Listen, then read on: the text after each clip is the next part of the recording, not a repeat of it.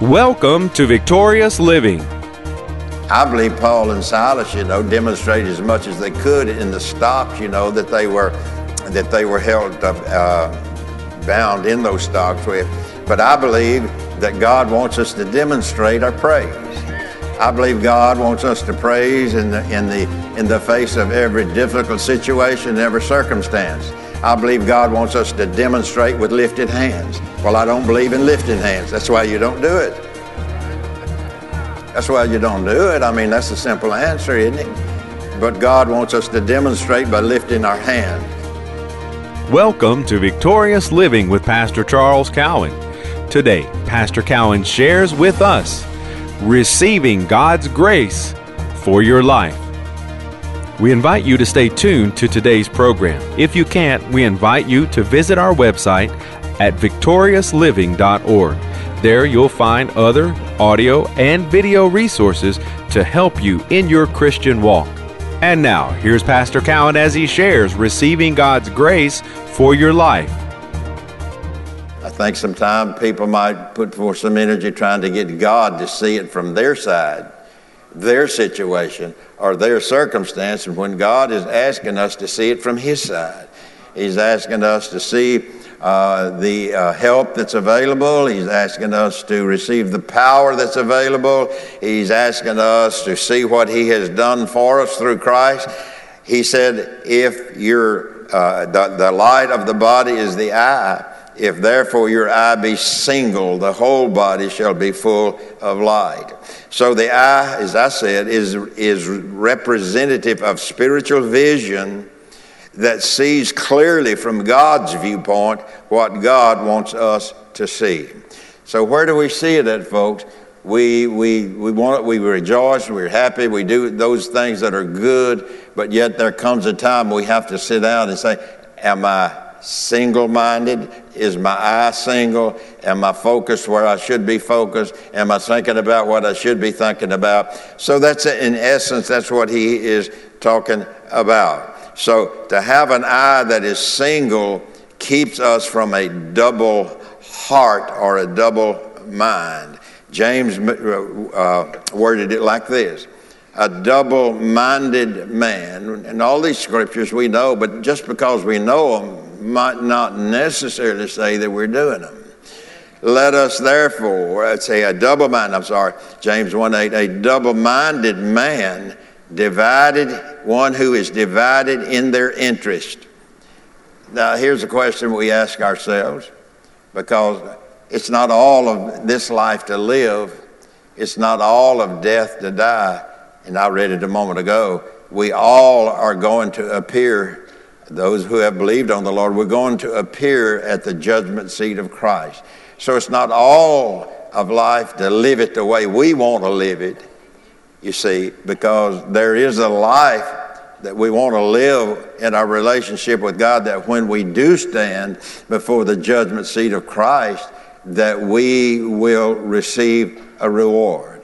So he said, in the reading that we did, he said we'll stand before the Lord, and He will reveal to us all the good that we've done, and He will reveal to us all the things that are not good that we have done, and His judgment on that will determine what reward that we get when we are there in His presence, or that when we are there in heaven.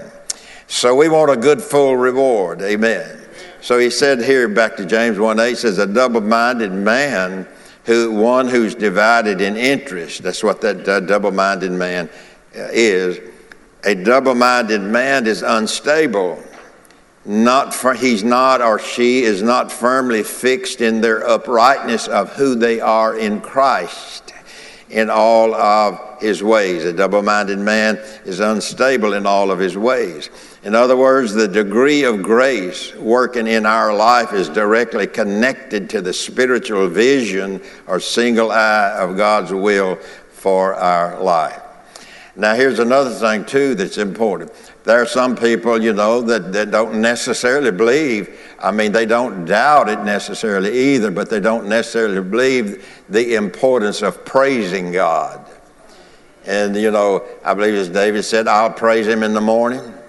I'll praise Him in the evening. I'll praise him at the noonday. The Bible talks about giving a demonstration of your praise. You must demonstrate your praise. How do you do that, people? You demonstrate your praise with your words. You demonstrate your praise with your action. How many of you know the Bible tells us that our bodies are the temple of the Holy Spirit? They are the place where God lives here on the earth. He lives on the inside of us. So some people think, perhaps, maybe some, maybe not you, but some think that just because they're saved, they don't need to demonstrate their praise. I believe Paul and Silas, demonstrated as much as they could in the stocks, that they were held bound in those stocks with. But I believe that God wants us to demonstrate our praise. I believe God wants us to praise in the face of every difficult situation, every circumstance. I believe God wants us to demonstrate with lifted hands. Well, I don't believe in lifting hands. That's why you don't do it. That's why you don't do it. I mean, that's a simple answer, isn't it? But God wants us to demonstrate by lifting our hands. What is it that's in lifting of hands? It is a mode of surrender, that we are surrendering our life. We're surrendering our hearts. We're surrendering our being, because we are the temple. So what do? We demonstrate. Amen. Did you know there's a healing that can come to you when you're praising God? You don't necessarily have to have hands laid on you, but that is one method of healing. But there's healing that'll come to you when you're praising God. I've had that, just praising God. Just simply praising God. Just simply doing what my flesh was balking over. Just simply not doing what my flesh.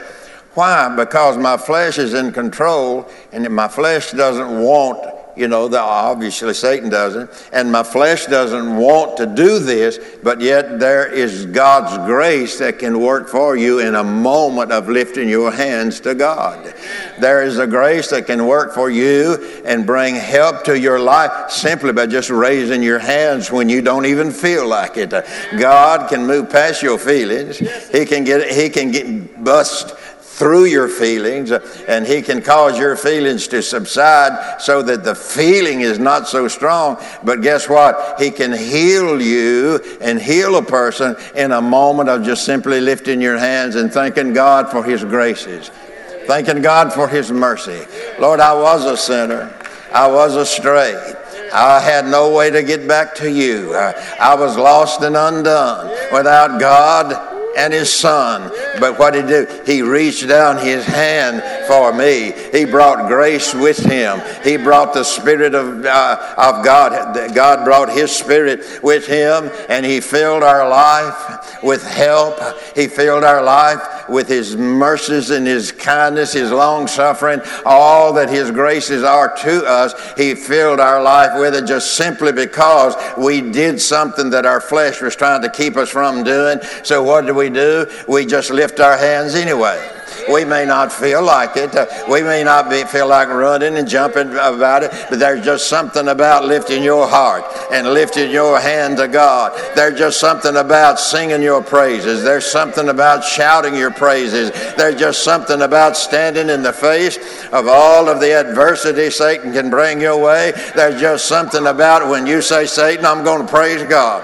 I'm going to lift my hands right in the face of all this trouble that's come my way, and I am not going to let my body control me. I'm not going to let my flesh control me. I'm going to do it whether I feel like it or not. I'm going to do it regardless of what others may think.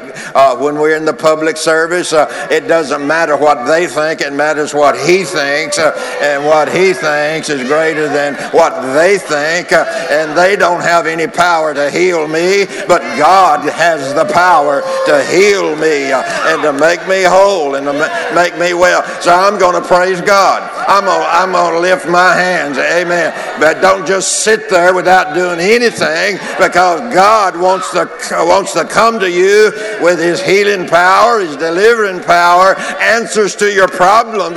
God wants to fill you up with his fullness. Amen.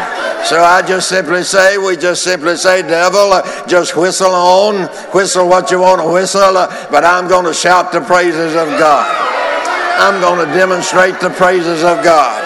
I'm going to thank God Almighty, who is more than just God to me. He's my Father. I am His child, and He has made provision for me, and I'm going to praise God. I'm going to praise God. Sometimes we do it when we run. Sometimes we do it when we jump. But sometimes we do it when we lifted our hands. Sometimes we do it with our voice. But when we put them all together, grace, mercy, help. Oh, I tell you, it comes bushel loads. So we don't want to let the enemy, hoodwink us. I don't know what that means. But we don't want to let the enemy do that to us. Why? Because Paul said it right, come boldly, come confidently before the throne of grace, that we may obtain mercy and find grace to help us in time of need.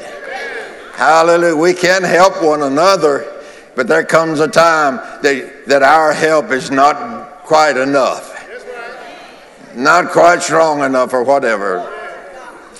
And God is there with His help. The grace of God.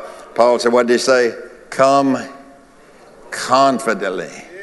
Come boldly to the throne of grace, so that you might obtain what? You may obtain mercy, and what will you find? And find grace to help you. To help. God has sent us a helper. He has sent us a comforter, the Holy Spirit. You have to stir him. Amen. Just stir him. Stir him till he starts to feel every part of you, Amen.